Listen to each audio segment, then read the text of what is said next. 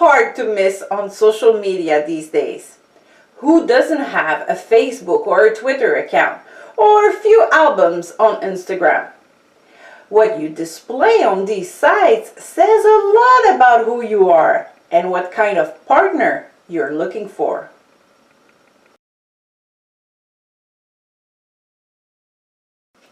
Several years ago, when a man was interested in a woman, he kept a certain distance and he went to talk to her colleagues or friends to learn more about her. Today, instead of talking to those around her, he will more than likely look her up on her social media. This is even more discreet, but just as informative. What does your profile say about you? If a young woman shares a lot of posts on weddings and likes articles about 5 qualities for a good husband, or comments a big amen under a prophecy that says that all singles will meet their match this month, what do you think a man learns from this profile? That this young woman will probably start planning the wedding at the first smile. Her profile will push men away because of what she publishes. It demonstrates that she's desperate to get married and to find a perfect husband.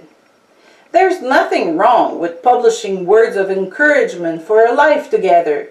But if it's the only thing we find on your profile, it's not a good sign. An older man came to see my husband and I and told us that he was looking for a Christian woman with good values and a burning fire for God. He had children from a previous marriage, and he hoped that this new woman would be a good mother to them. All those beautiful criteria shows that this man is really looking for someone after God's heart. Not so fast. On one of his social profile, he was proudly showing picture of himself with young woman lightly clothed, and there was sexual jokes. No woman of God would want to approach such a man. If you want a woman of God or a future pastor, look at your profile. Does your profile look like it belongs to a future husband of a woman of God or the future wife of a pastor? By looking at your profile, what kind of partner do you see yourself ending up with? If you want to have a sanctified marriage, anointed by God, you must start with your own life.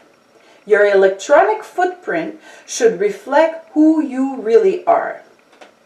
Finally, you don't need to have an account on Facebook, Twitter, Instagram, etc. However, since these tools are part of many people's life, if you don't have one, it might be considered suspicious. Maybe you're really bad at computers, or maybe you have something to hide. It's okay not to be part of social network. A person who really is interested in you will use other means to get to know you. However, prepare yourself. You will have to explain your choice. It goes the same for those who have a profile name that has nothing to do with their real name. People may wonder if you are avoiding someone and why. You might have to explain yourself. In short, your electronic footprint speaks about you. So be careful about what you post. Take time to analyze your photos and what you encourage. Perhaps you will find some behavior you should change or an habit you need to improve.